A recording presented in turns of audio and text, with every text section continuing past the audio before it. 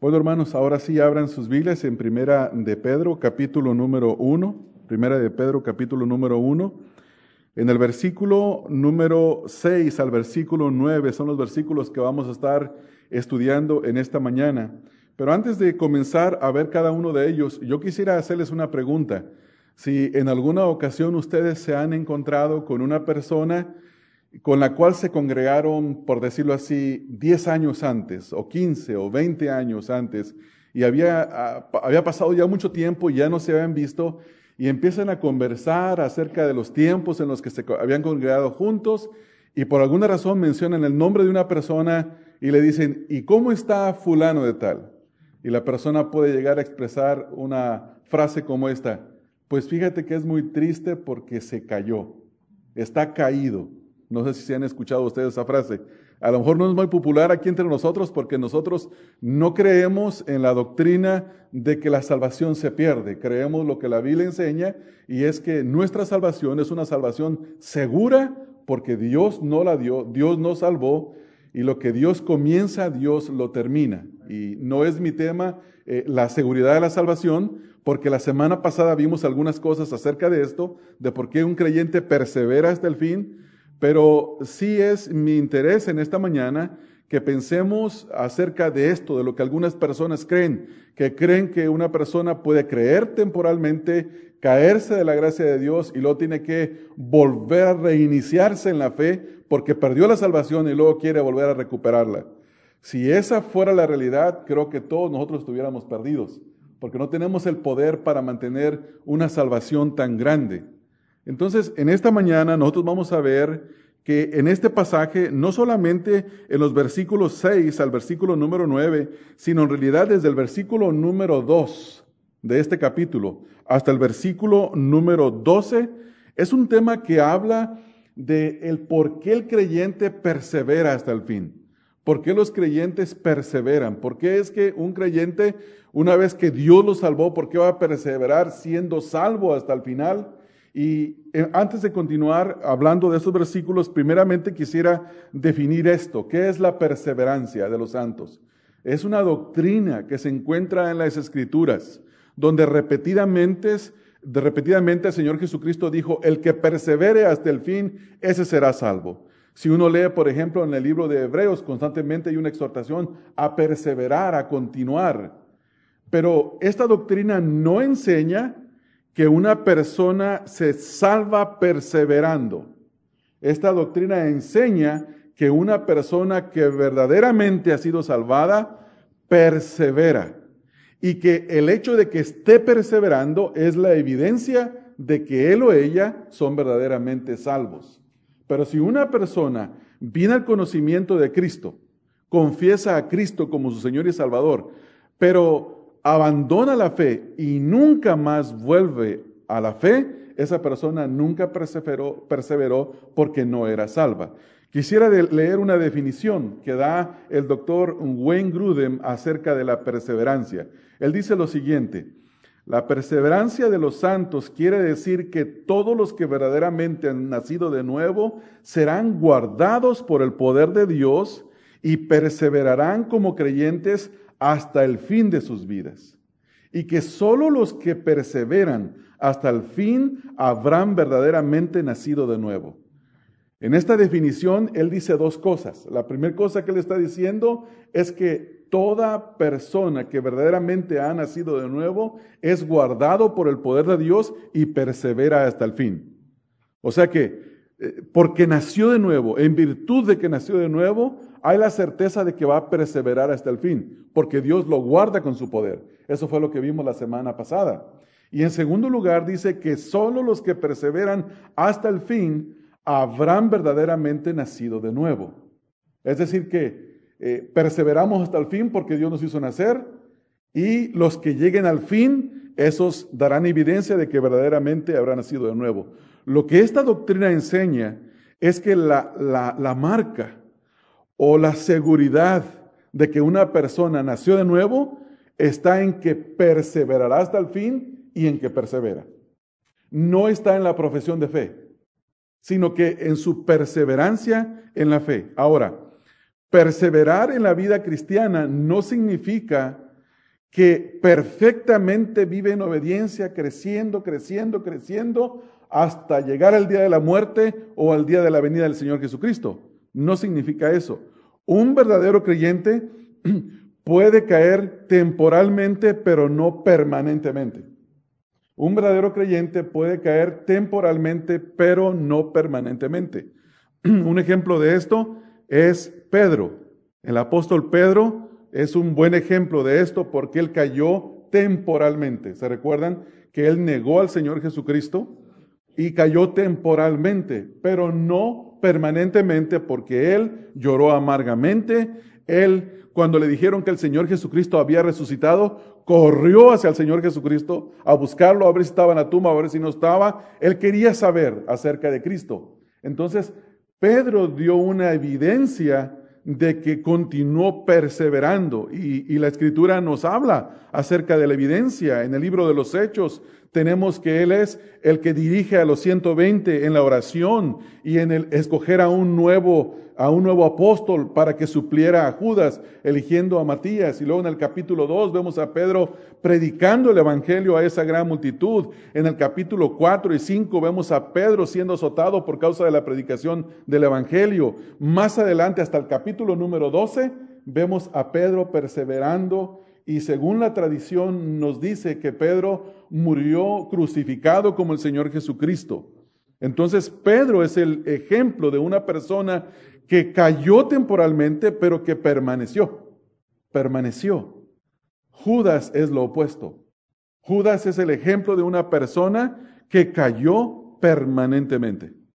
Porque en lugar de tener un genuino arrepentimiento y no tener una tristeza del mundo, en lugar de tener el genuino arrepentimiento, que le hubiera una genuina tristeza de Dios, que le hubiera producido un arrepentimiento y haber ido y buscado al Señor Jesucristo, dice la Escritura que tuvo una tristeza del mundo que lo movió a tirar las 30 monedas de plata, a ir y ahorcarse, cayendo del lugar donde se había ahorcado, abriéndose el vientre y habiendo muerto en ese lugar. Entonces vemos la distinción entre estos. ¿Por qué? ¿Por qué estamos hablando acerca de esto? Porque este pasaje en las Escrituras, si nosotros vemos, por ejemplo, en el versículo número 2 al versículo número 5, define quién es un cristiano. Define quién es un cristiano. Un cristiano es aquel que ha nacido de nuevo para vivir en una esperanza viva. Es aquel a quien Dios ha hecho nacer de nuevo. Ahora, noten, vamos a poner un ejemplo. Si alguien les dijera a ustedes, escríbeme en una hoja, ¿quién es un cristiano?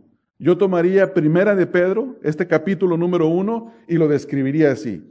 Número 1, un cristiano es aquella persona que Dios eligió antes de la fundación del mundo, porque dice el versículo número 2, elegido según la presciencia de Dios Padre.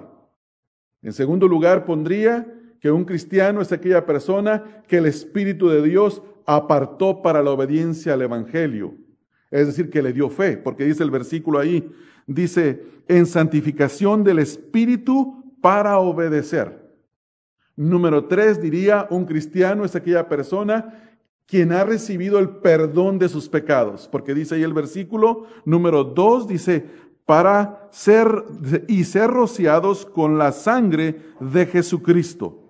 Entonces vemos aquí 3 evidencias o 3 descripciones de un cristiano. Un cristiano es una persona a quien Dios eligió. Un cristiano es una persona a quien el Espíritu Santo le dio fe para que obedeciera. Un cristiano es aquel que experimentó el perdón de sus pecados. Es aquella persona a quien Dios no le toma en cuenta sus pecados, a quien Dios le ha imputado la justicia de Cristo, porque la injusticia de esa persona se le imputó a Cristo.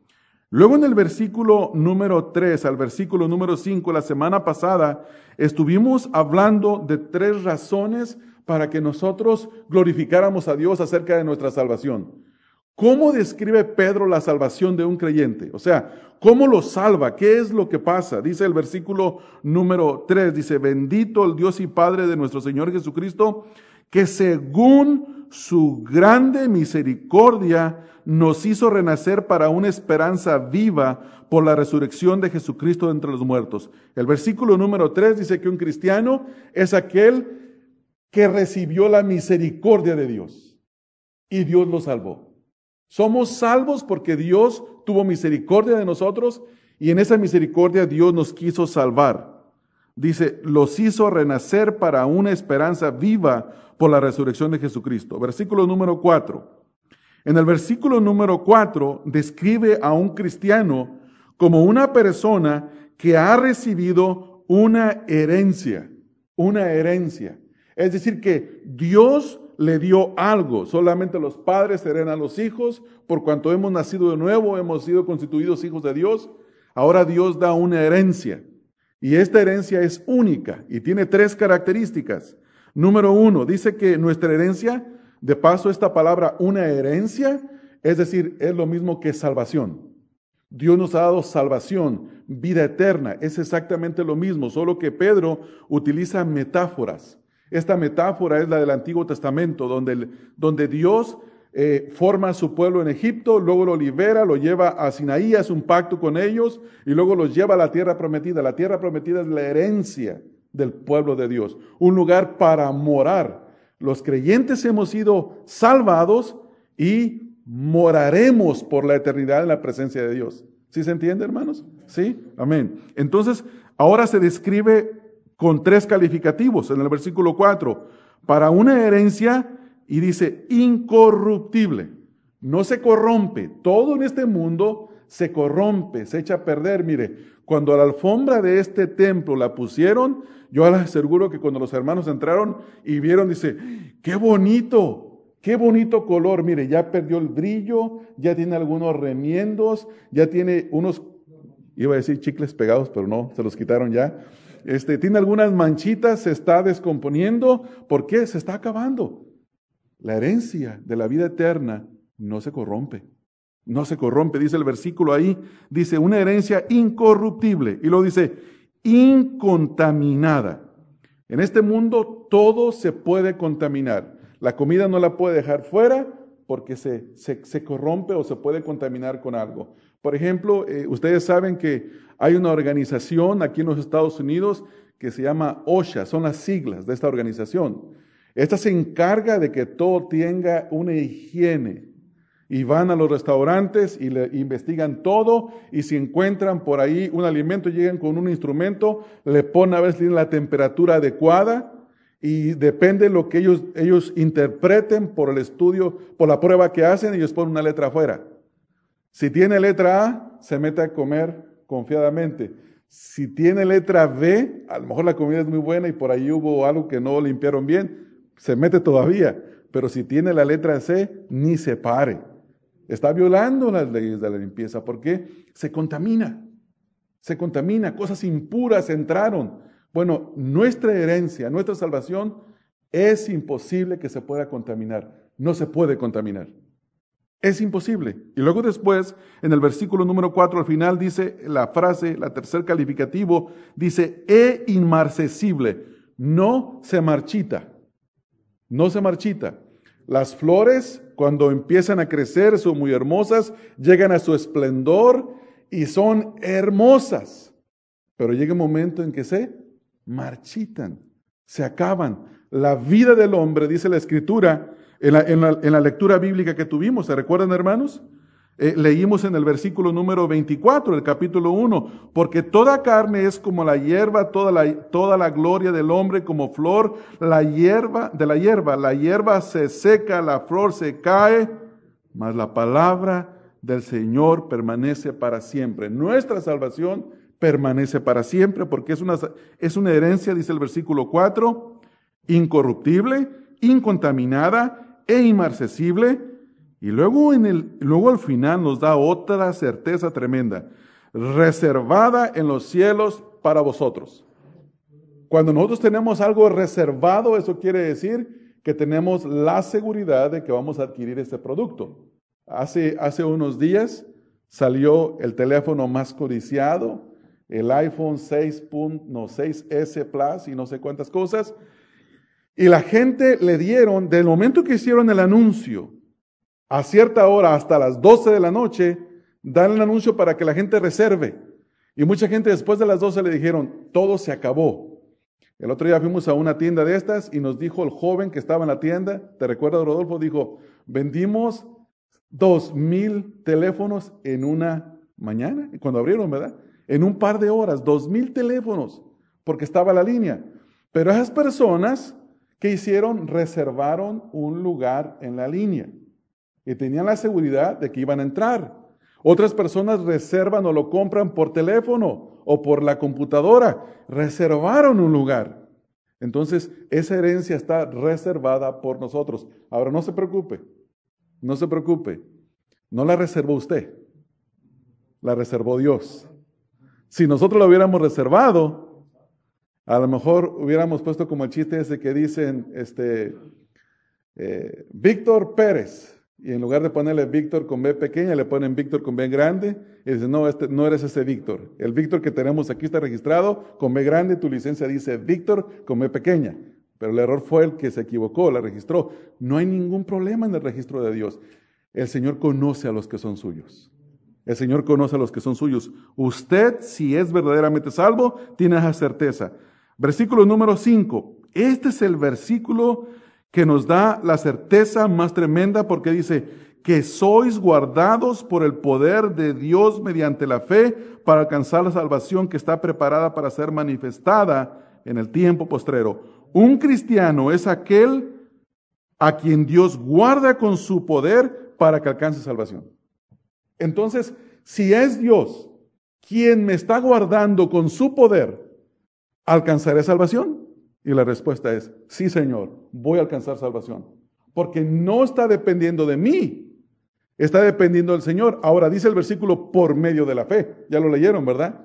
Que sois guardados por el poder de Dios, ¿cómo dice el versículo, hermanos? Dice, por poder de Dios mediante la fe. Esta fe tampoco es nuestra.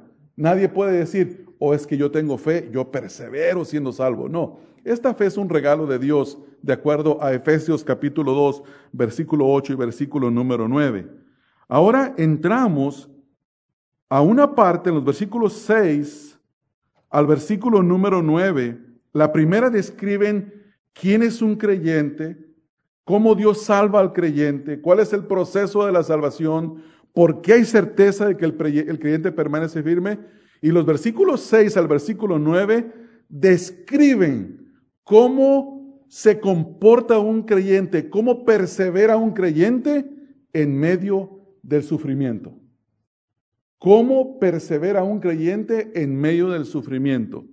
Y vamos a ver en estos versículos que los creyentes perseveran gozosos en medio del sufrimiento.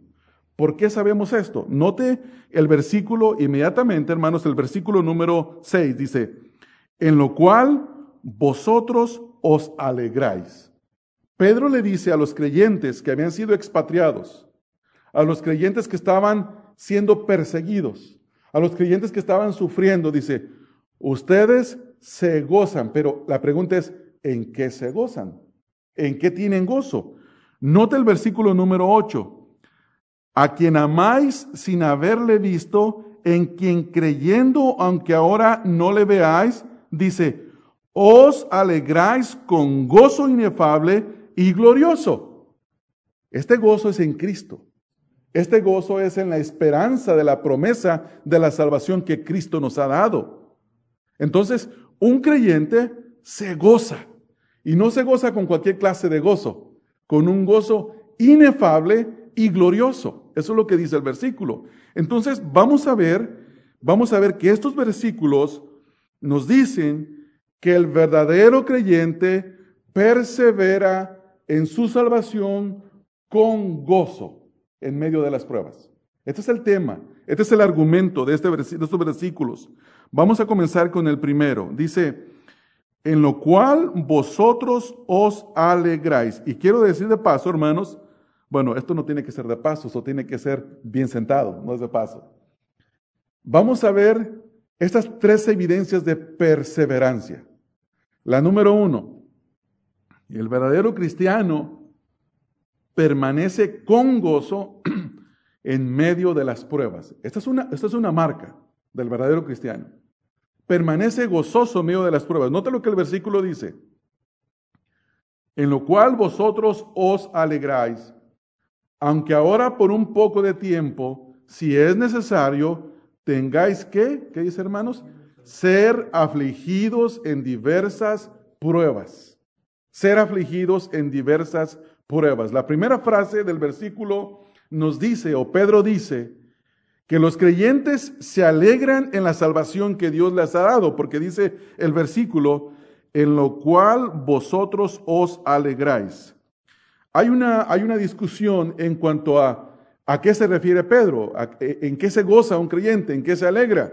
Algunos dicen que se goza en el contexto de que Dios lo eligió, de que Dios le dio fe, de que Dios lo perdonó, de que Dios le dio una herencia incorruptible, incontaminada, inmarcesible, en que Dios lo guarda con el poder de Dios. Yo creo que sí se gozan todas esas cosas, porque nos producen gozo, ¿no es así? Le damos gloria a Dios. Pero esta frase apunta a lo que dice el versículo número 9, obteniendo el fin de vuestra fe, que es la salvación de vuestras almas. Un creyente tiene un gozo porque sabe que el fin de todas las cosas es la salvación de su alma. Pablo dice, ausente del cuerpo, presente con el Señor. Esa era la esperanza de Pablo. Dice Pablo, estoy aquí, estoy en Cristo. Estoy fuera de este cuerpo, estoy en la presencia de Cristo.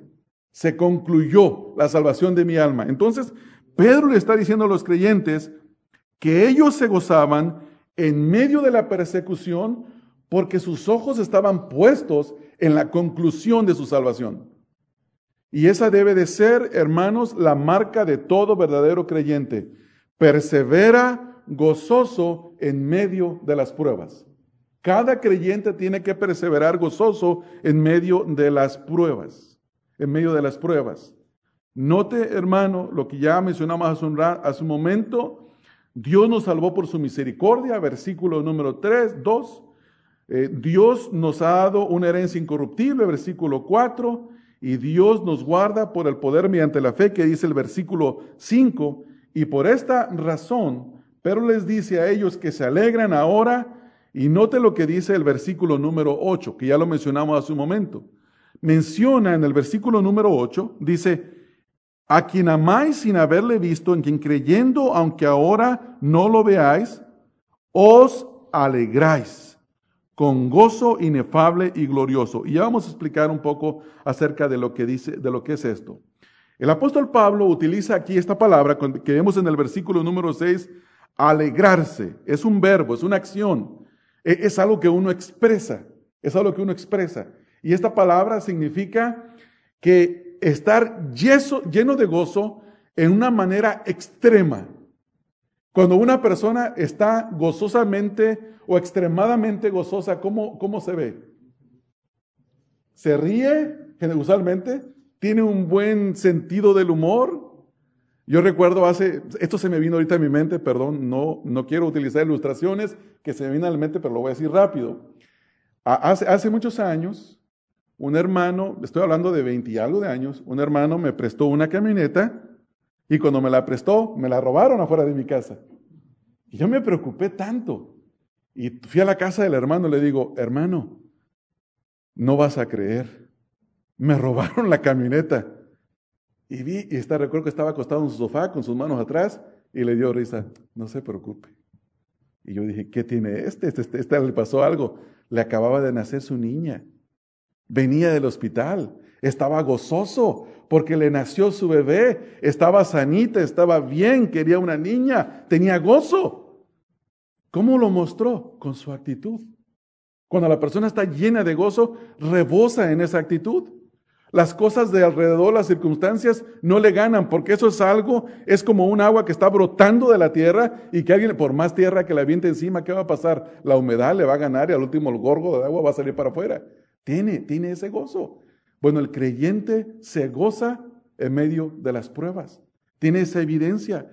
Pablo dice en Filipenses 4:4, ¿se recuerdan, hermanos? Pablo dice, regocijaos en el Señor, otra vez os digo, regocijaos. ¿Por qué en Cristo? ¿Por qué no en las cosas de este mundo? Porque estas cosas del mundo se acaban, hermanos.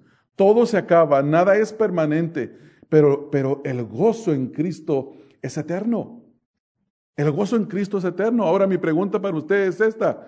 ¿Está sufriendo ahorita por alguna prueba? ¿Está pasando por algo difícil y esa prueba lo está consumiendo y no tiene gozo? Usted tiene un serio problema.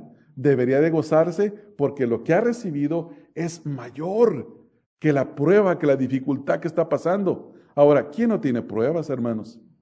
¿Quién va a vivir una vida sin pruebas? Todos tenemos pruebas todo el tiempo. Apenas se acaba una y viene otra. Y como dice el dicho del mundo, ya no siente lo duro, sino lo tupido. A veces las pruebas vienen constantemente, una tras otra, una tras otra.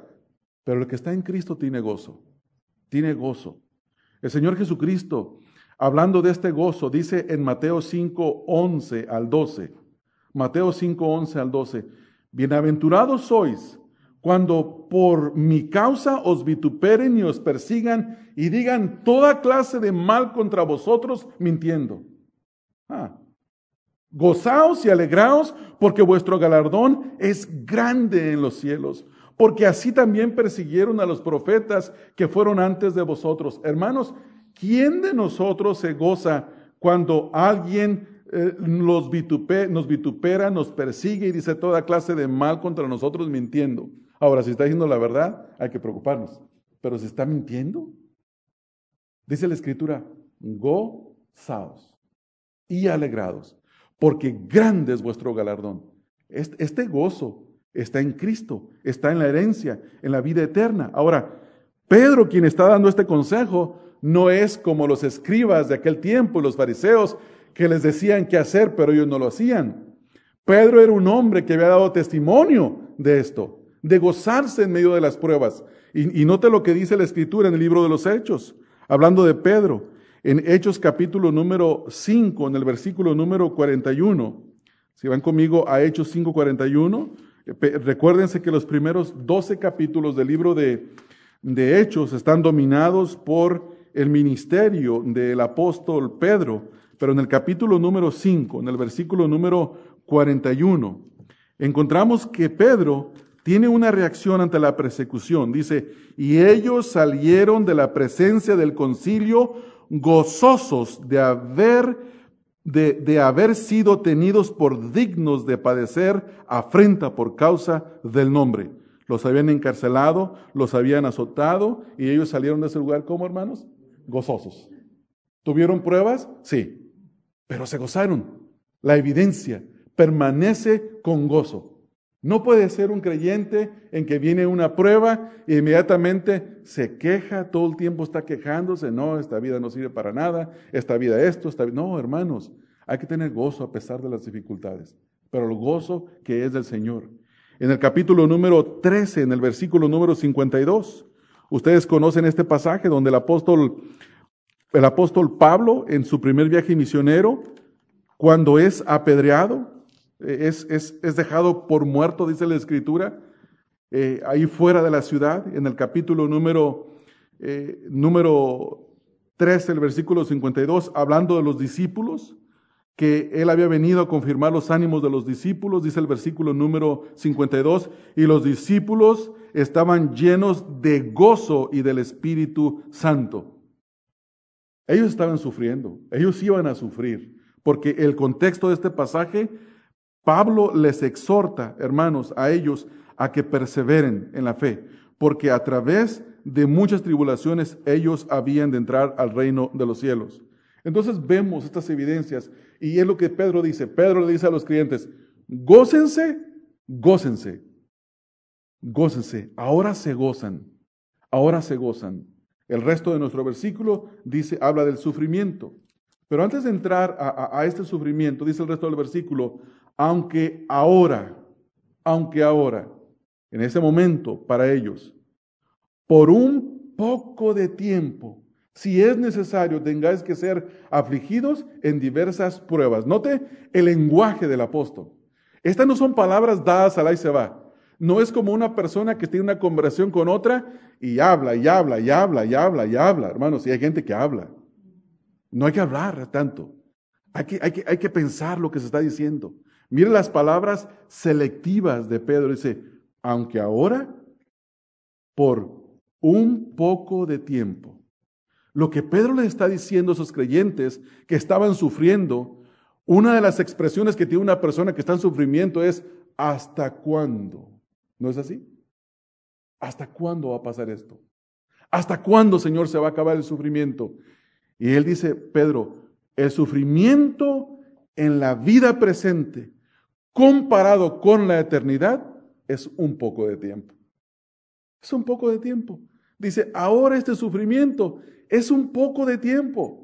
Vean el sufrimiento temporal o el sufrimiento en este momento como algo que va a durar un corto tiempo. Entonces, ¿cómo permanecemos con gozo en medio del sufrimiento? La respuesta es saber que el sufrimiento en esta tierra es muy corto en vista a lo eterno. En vista a lo eterno. Es decir, hay que poner la mira en lo que está a la distancia. En lo que está a la distancia.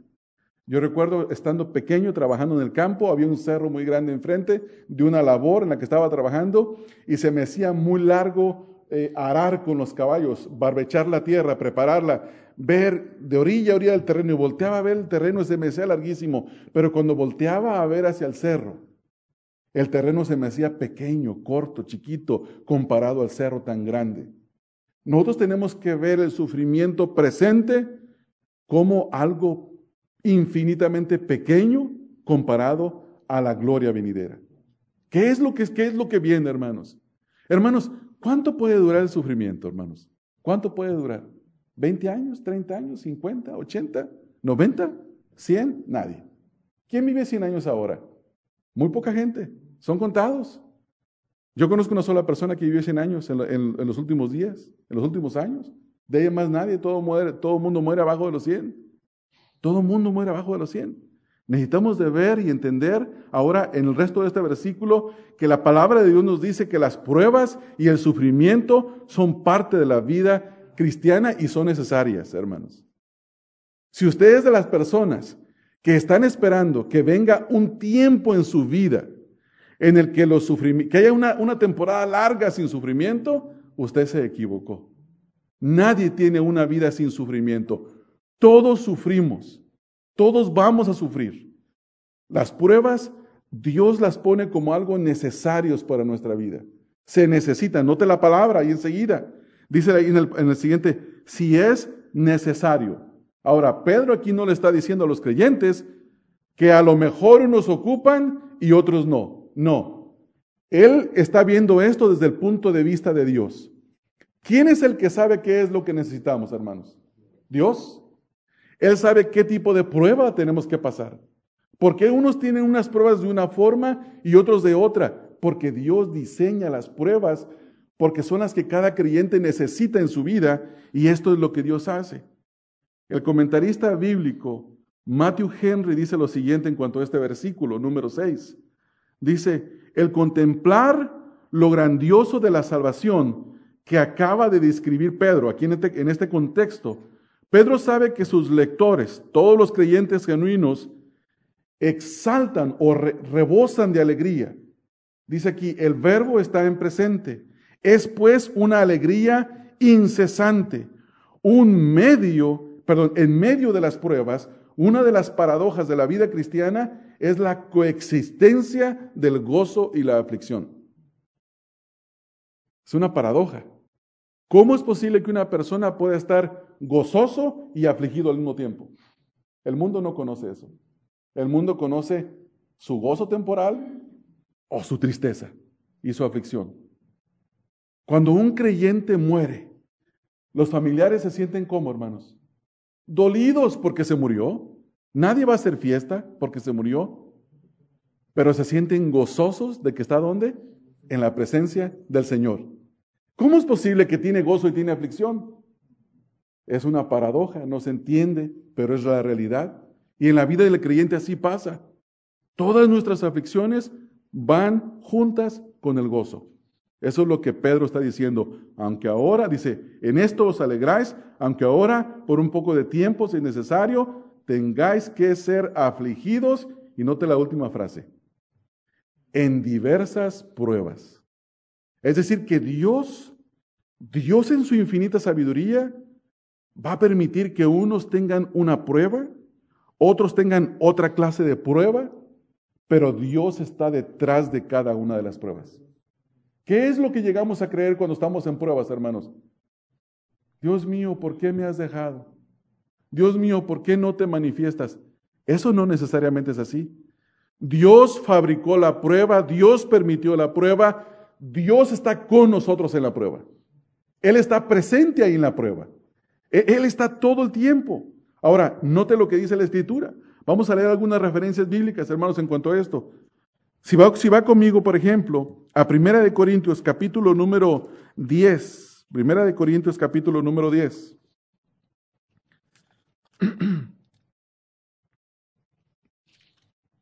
Primera de Corintios capítulo número 10. Perdónenme, creo que no es primera, es segunda de Corintios. Si no es primera, es segunda, hermanos. Porque solo hay dos. ¿Verdad? En el capítulo número 10, segunda de Corintios, capítulo número 10, versículo número 3 al versículo número 5, note la forma que tiene Pablo de hablar tan paradójica. Dos cosas juntas en todo tiempo. Note lo que dice. Pues aunque andamos en la carne, no militamos según la carne. ¿Cómo está un creyente? ¿Un creyente habita en la carne? Claro, está en un cuerpo de carne, hay una naturaleza de carne que le empuja a hacer lo malo, pero el verdadero creyente no milita, no anda en la carne. ¿Anda en qué, hermanos? En el Espíritu. Entonces hay una paradoja. Dos cosas juntas, pero en una es el énfasis. Versículo 4.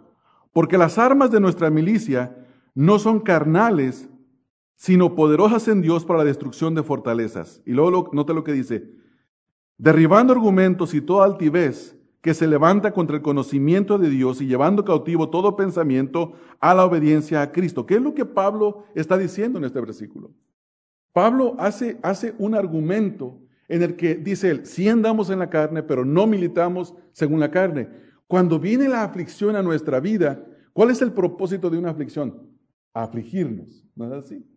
Muchas veces los ataques que vienen de Satanás son el destruirnos, el hacernos no perseverar más en la fe, el hacer que nuestra fe mengüe. Ustedes se recuerdan lo que dice, lo que el Señor Jesucristo le dijo a Pedro, el Satanás te ha pedido para zarandearte, para destruirte, pero yo he rogado para que tu fe no falte. Sí le faltó temporalmente, pero no permanentemente. Y esto es lo que Pedro está diciendo aquí. Pedro está hablando, y es importante notar lo que dice en el versículo. Dice, aunque ahora por un poco de tiempo, nosotros debemos de ver esto desde una perspectiva bíblica, hermanos, y la manera de verla es que estas aflicciones que estamos sufriendo son temporales y un día van a cesar, se van a acabar. Ustedes recuerdan, hermanos, una canción muy famosa de John Lennon, donde se llama Imagina, y eso es lo único que es la canción, pura imaginación de él. Un mundo sin problemas, y es una canción satánica hasta cierto punto, un mundo sin religión, un mundo sin esto, un mundo sin lo otro. La Biblia describe una realidad de un mundo sin dolor y sin aflicción en la presencia de Dios, en el cielo por la eternidad. Y es una certeza, no es una imaginación.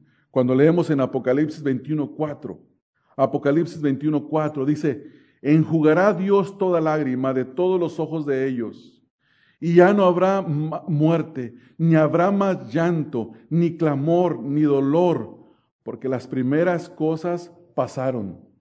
Esto es lo que dice la Escritura. Nos da un gozo, nos da una certeza de que esto va a ocurrir. Por eso dice Pedro, dice, por un corto tiempo. El sufrimiento en esta tierra es un sufrimiento de corto tiempo. Luego la siguiente frase en el versículo dice, si es necesario. Cada creyente, según la sabiduría de Dios, hermanos, va a sufrir de acuerdo a lo que Dios quiera que sufra.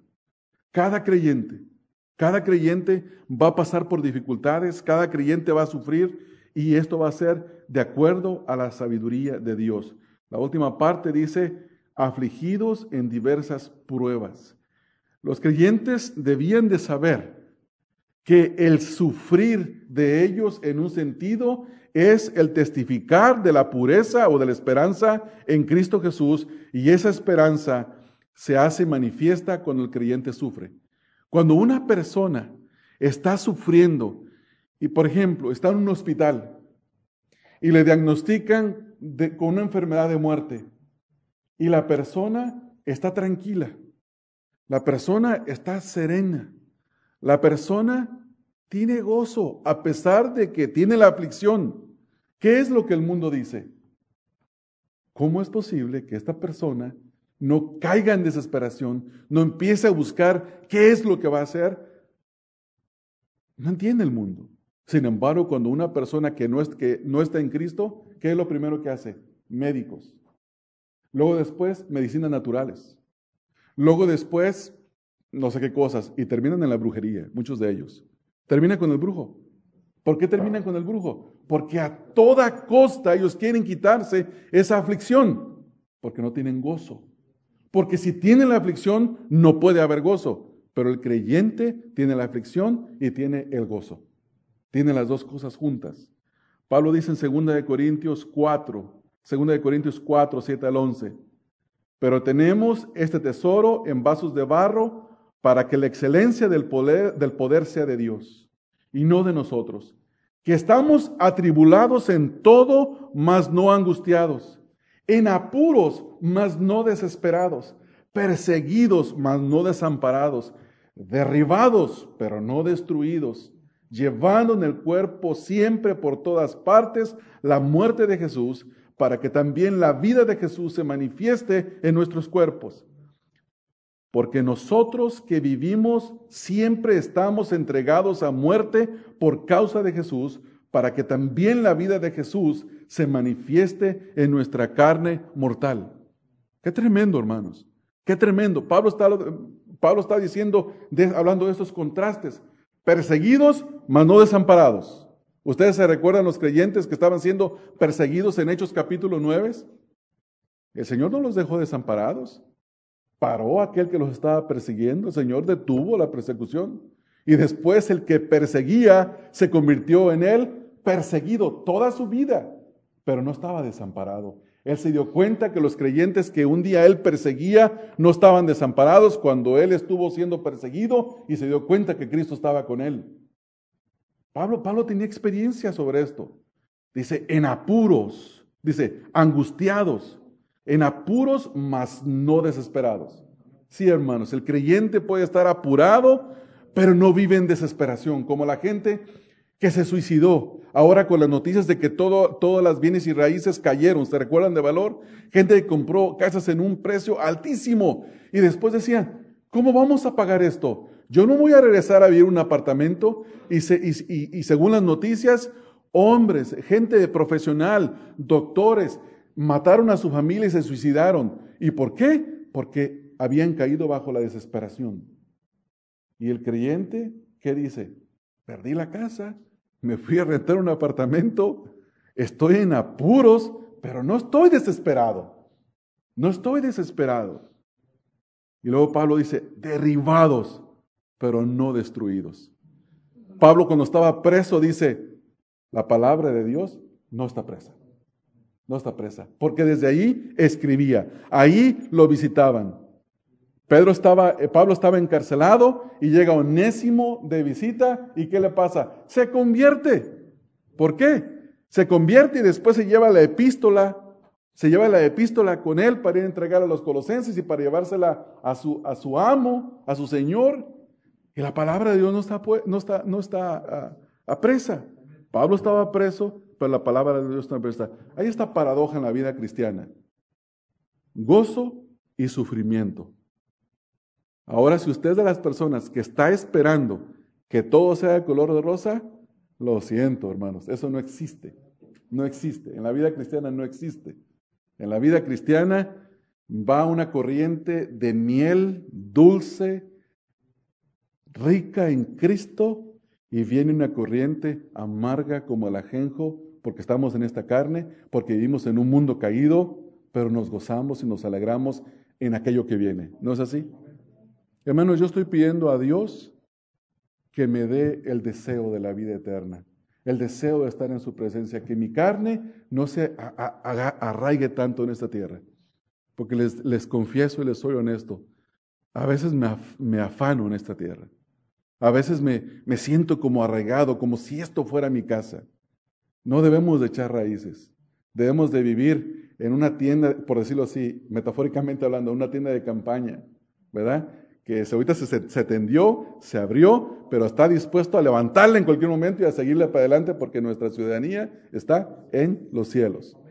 Que Dios nos dé ese sentir a nosotros, hermanos, porque a veces es difícil tenerlo. En segundo lugar, antes de leerlo, hace rato les dije que tenía 2 versículos para leer y quiero leer uno que no encontré al principio porque dije 1 Corintios 10:3 y es 10:13.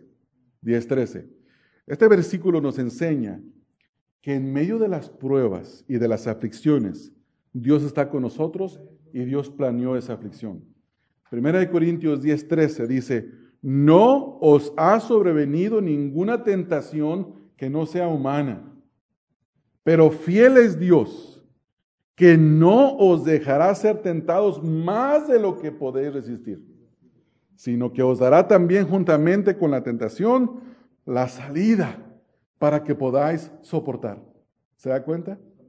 Dice, como dice Pedro aquí en el versículo que estamos leyendo, en el capítulo número 1, versículo 6, en lo cual vosotros os alegráis, aunque ahora por un poco de tiempo, si es necesario, tengáis que ser afligidos en diversas pruebas.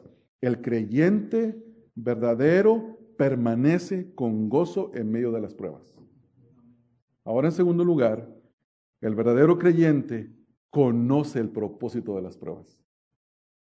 Conoce, sabe por qué son las pruebas. No dice, ¿por qué? ¿Por qué? No, él sabe por qué. Él sabe por qué y para qué.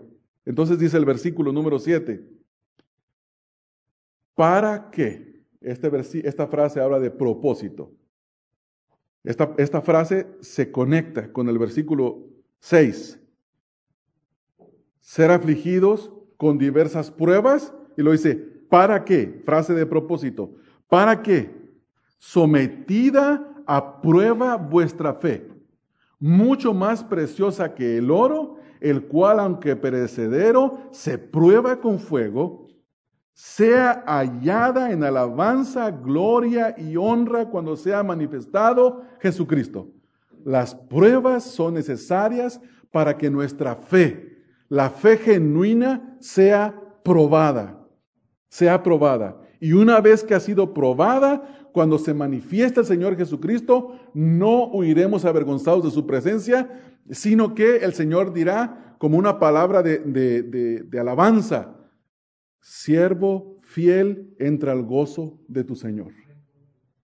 Para eso son las pruebas. Pero un falso convertido o una persona que no tiene fe genuina, cuando viene la prueba, va a huir. ¿Se recuerdan de la parábola del sembrador?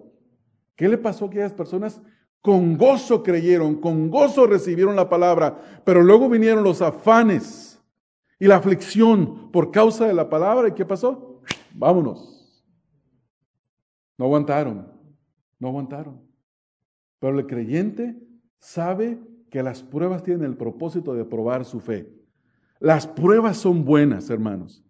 Parece que no. No se sienten bien, pero las pruebas son necesarias más que buenas, porque producen en nosotros la resistencia.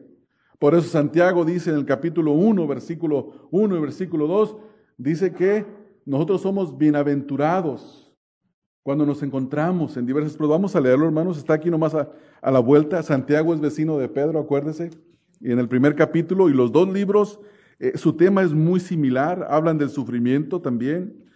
Santiago 1, versículo 2, dice, hermanos míos, tened por sumo gozo cuando os halléis en diversas pruebas. ¿Cuál es la marca de un verdadero creyente? Hermanos, se goza en medio de las pruebas. Y Santiago dice, hermanos míos, tened por sumo gozo cuando os halléis en diversas pruebas. Y luego el versículo 3 habla de propósito, sabiendo que, ¿qué tiene que saber el creyente? Sabiendo que la prueba de vuestra fe produce paciencia, mas tenga la paciencia su obra, note la palabra, completa, para que seáis perfectos y cabales sin que os falte cosa alguna. ¿Cuál es el propósito de las pruebas? Perfeccionar nuestra fe. Perfeccionar nuestra fe.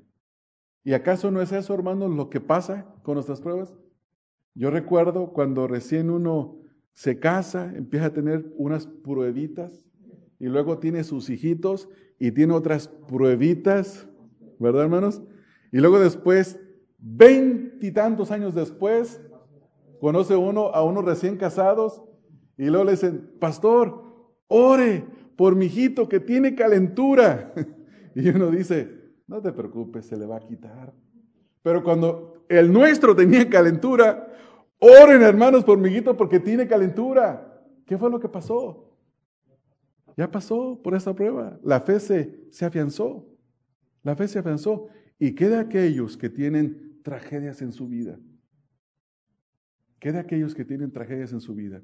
Cuando pasaron por ese dolor, por esa prueba, por ese sufrimiento, y ahora voltean para atrás y dicen, fue duro, fue muy difícil, pero el Señor estuvo con nosotros. ¿Y su fe qué pasó con su fe? Fue fortalecida. Su fe fue fortalecida. Entonces el verdadero creyente sabe que la fe tiene que ser sometida a prueba. ¿Eres creyente? No te preocupes que Dios te lo va a hacer saber. Dios te va a hacer saber si eres creyente. Me va a hacer saber a mí. ¿Cómo? Me va a pasar por pruebas. Me va a pasar por pruebas. Ahora, noten ustedes, hermanos, que Pedro utiliza una analogía.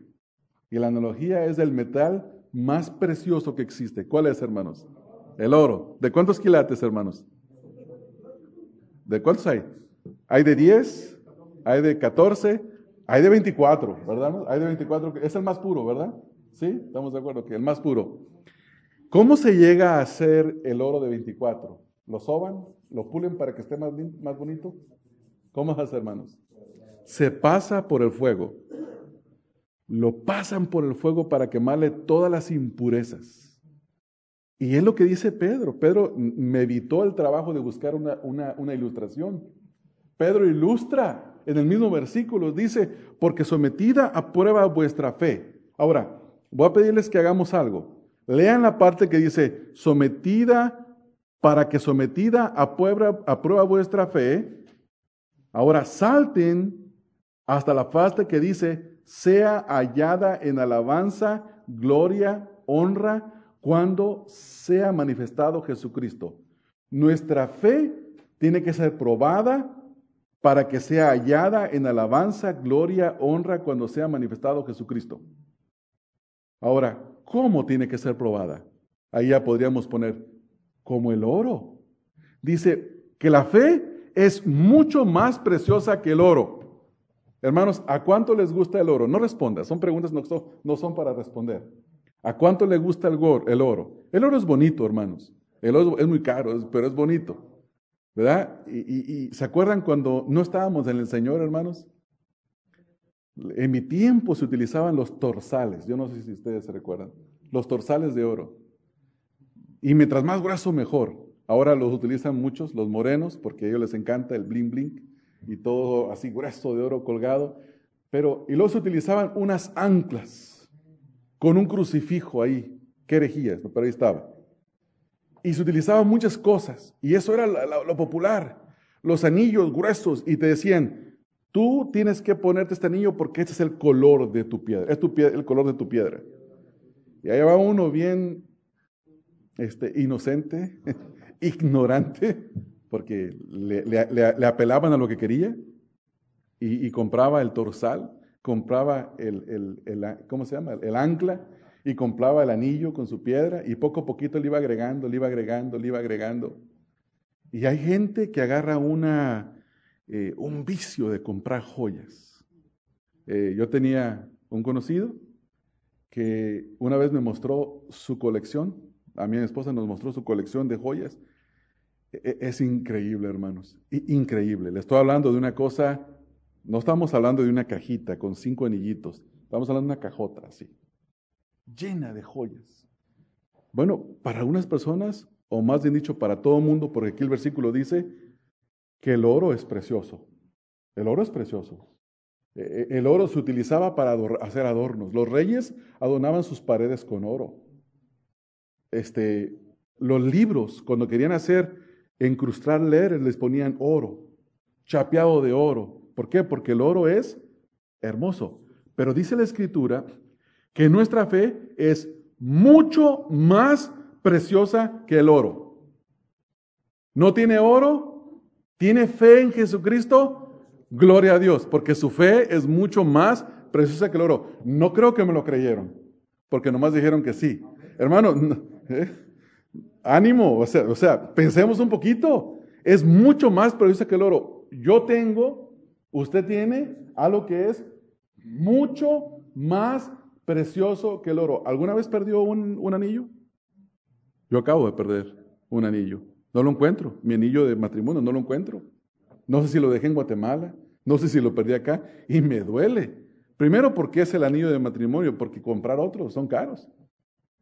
Pero lo que yo tengo, no lo puedo perder.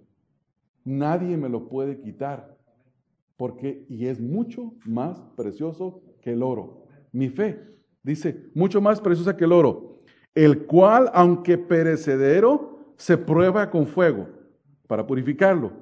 Ahora dice que nuestra fe tiene que ser hallada en alabanza, gloria y honra cuando sea manifestado Jesucristo.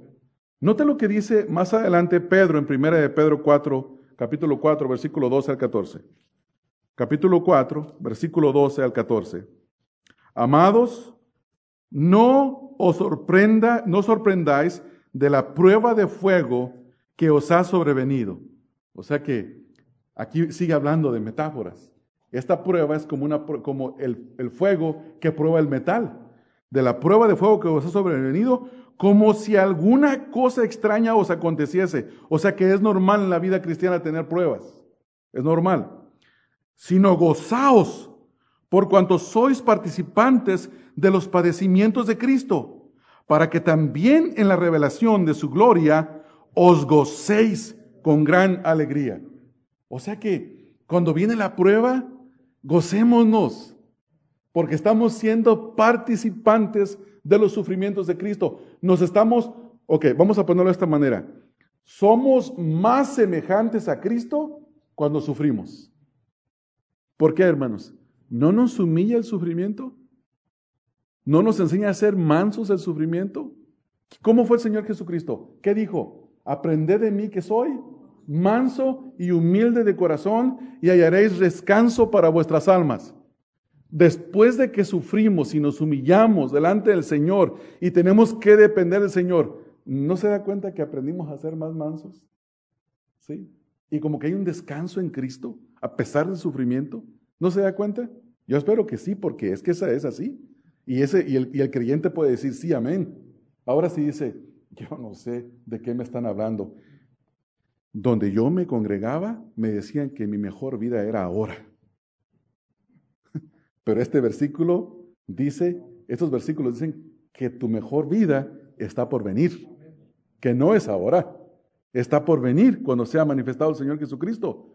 Pedro ilustra usando esta analogía y la compara con el oro. Y dice que sin embargo, hermanos, nuestra fe es mucho más preciosa que el oro. El pastor MacArthur en su Biblia de estudio, si usted tiene su Biblia de estudio ahí, él dice lo siguiente: el propósito de Dios al permitir las pruebas consiste en confirmar la realidad de la fe de cada creyente. Pero el beneficio inmediato de esa prueba de fuego es para el creyente.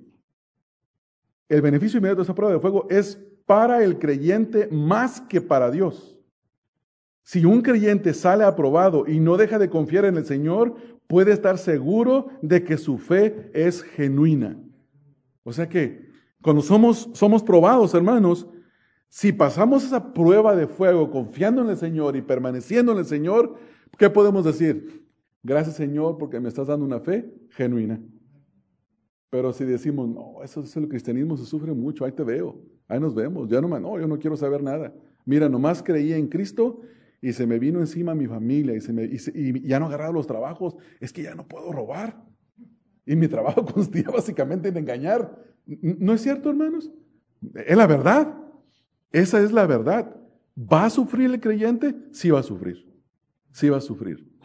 Recuerdo cuando estaba en la jardinería, tenía un cliente italiano, religioso como él solo. Y yo estaba recién venido, no tenía un año de estar acá, y hice un trato con él. Él era maestro en una escuela. Me dice, yo te enseño 3 horas de inglés por 3 horas de trabajo tuyo. Tú vienes a mi casa a hacer lo que yo te pida, trabajo, te cambio 3 por 3. ¿Está bien? Trabajaba las 3 horas y luego comíamos ahí en su casa. Y imagínense el chiste, yo no hablaba inglés.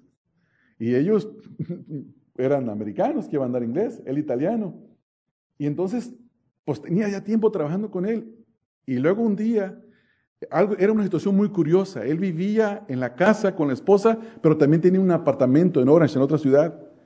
Y un día fui allá porque quería poner unas plantas y me empezó a pasar por su casa llena de reliquias religiosas traídas de Italia. Pura cerámica fina. Y en cada reliquia paraba y se persinaba. Y me dijo, persínate. Y le dije, ya no puedo. ¿Por qué? Fíjate que me convertí. Soy cristiano. Hermanos, como si hubiera visto al diablo. El hombre me sacó. Se acabó todo. No más. No más clases de inglés. No hubo nada. Y ese es un sufrimiento pequeño. Les podía contar a algunos, pero ¿para qué se los cuento? Ustedes los han pasado. Los mismos. Todos ustedes están pasando por alguna situación igual. La familia ya no quiere.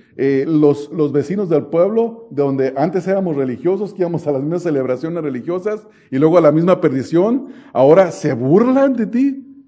Ya no quieren saber nada de ti. No importa. Cristo quiere saber de ti. Cristo está contigo. Cristo es el que está probando nuestra fe. Job, quien fue una persona quien verdaderamente sufrió, dice lo siguiente. Job 23:10. Mas él conoce mi camino, me probará y saldré como oro. Qué tremendo, ¿verdad?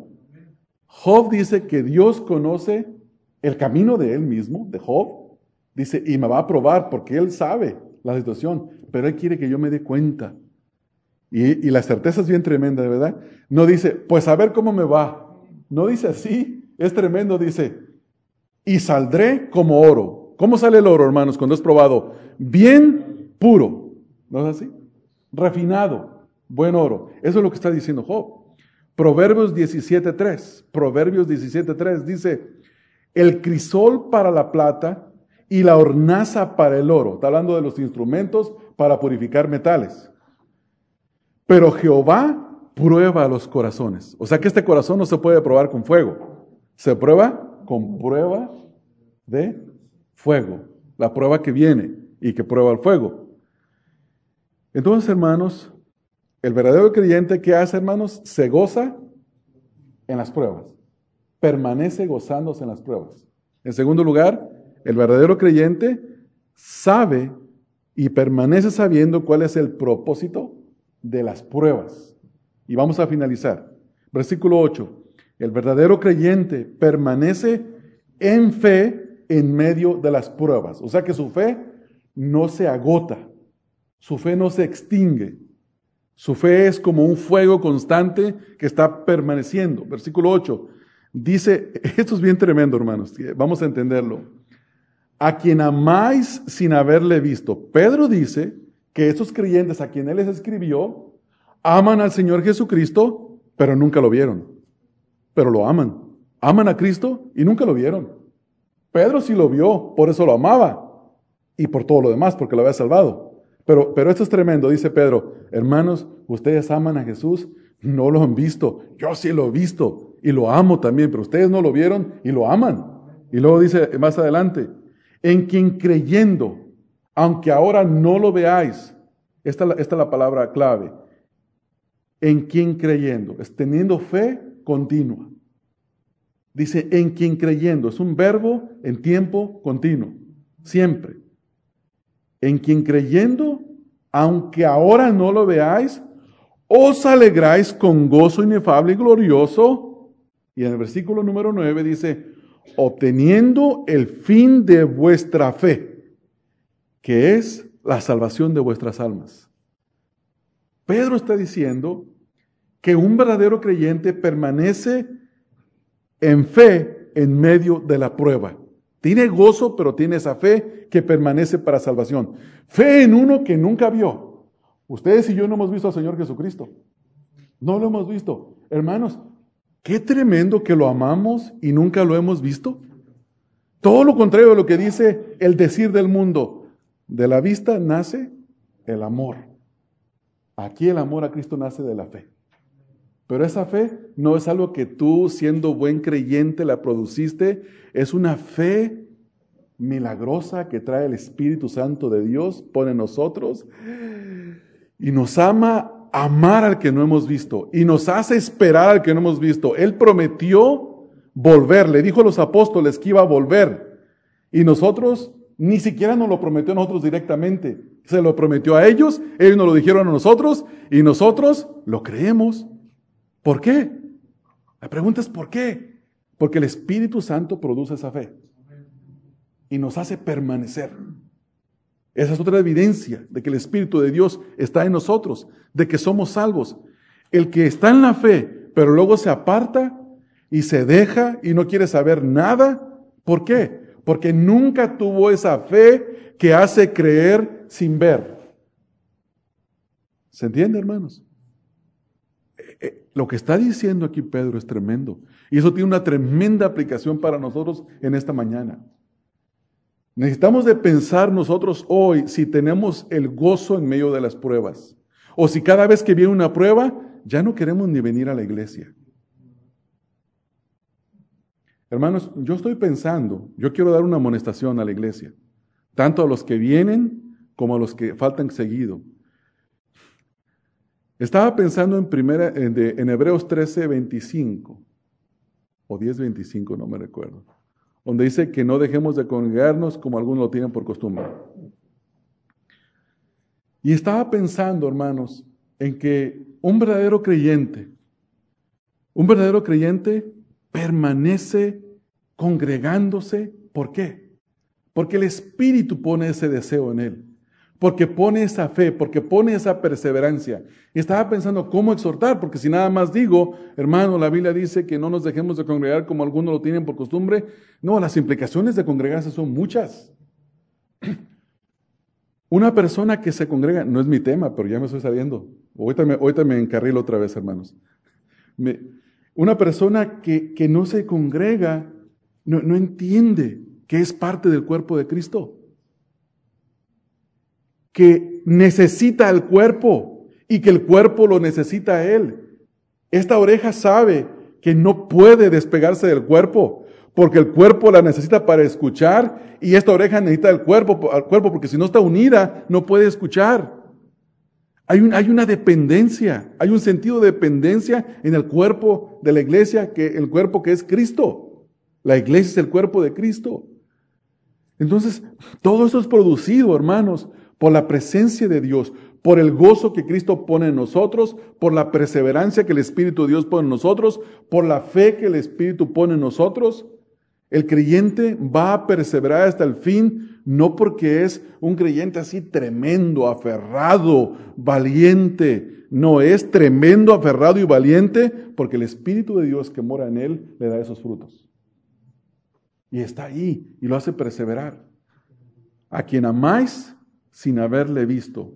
Nadie ama al que no ha visto, hermanos. Nadie ama. Nosotros le amamos a él y no le hemos visto. No le hemos visto. Hermanos, el día que el Señor Jesucristo, que estemos en su presencia y que escuchemos su voz, porque vamos a escuchar su voz. La vamos a escuchar, hermanos, su voz. Vamos a expresarnos con un gozo, valga la redundancia de la palabra, inexpresable, porque no lo podemos entender ahorita. Pero ahorita tenemos ya ese amor, porque es la promesa del Espíritu Santo, como dice la Escritura, las arras del Espíritu, la promesa, el enganche.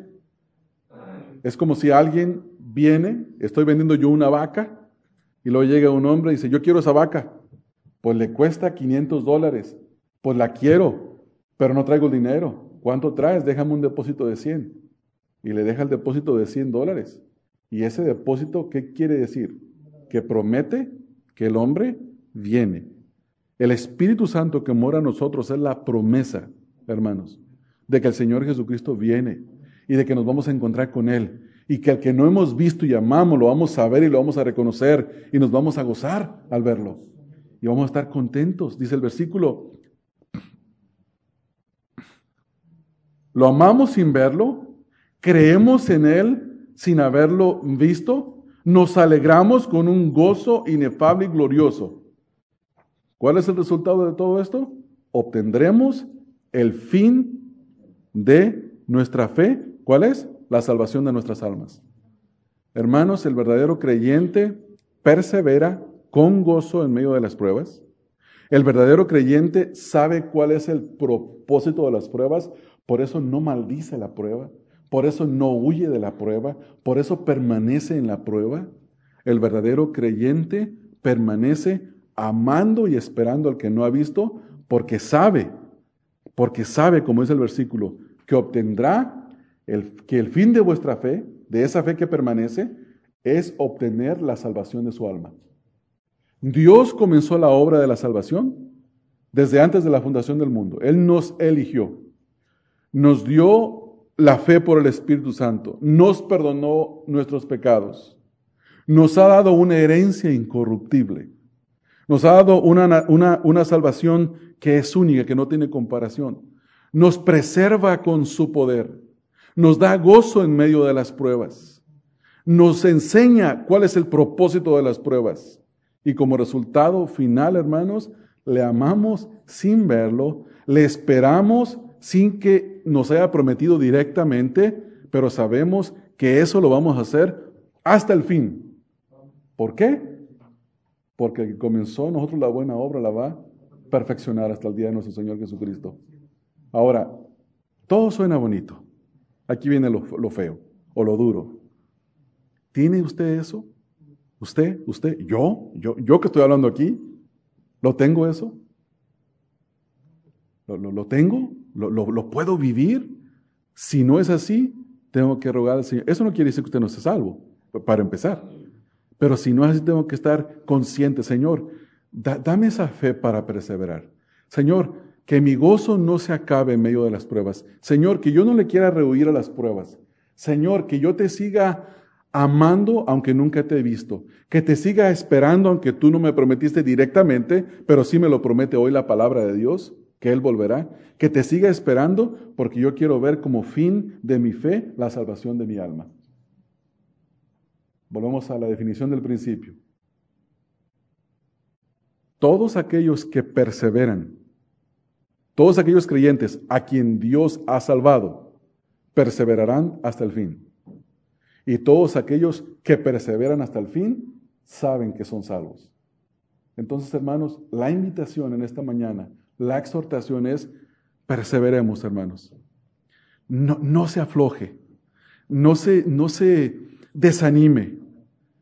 Cuando se sienta desanimado, no diga, no, yo no voy a la iglesia hoy, es que no tengo ganas de irme, es que nadie sabe lo que estoy sufriendo. No, métase más, véngase a la banca de mero enfrente, cante más fuerte que nunca, ore con más pasión que nunca, busque a sus hermanos, platíqueles, cuénteles, agárrese a uno, siente en la esquina, dígale, ora por mí. Por favor, ahorita, ¿puedes orar por mí? Hermanos, ¿cuándo fue la última vez que usted agarró a un hermano, lo apartó aparte y le dijo, hermano, ¿puedes orar por mí ahorita, por favor? Ahorita me estoy sintiendo débil, me estoy sintiendo afligido, tengo problemas.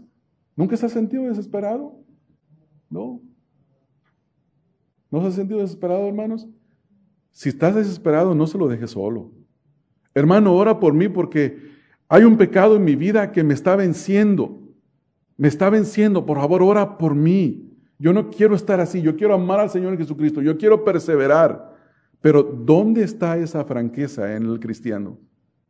¿Dónde está? Tiene que existir. Tiene que verse.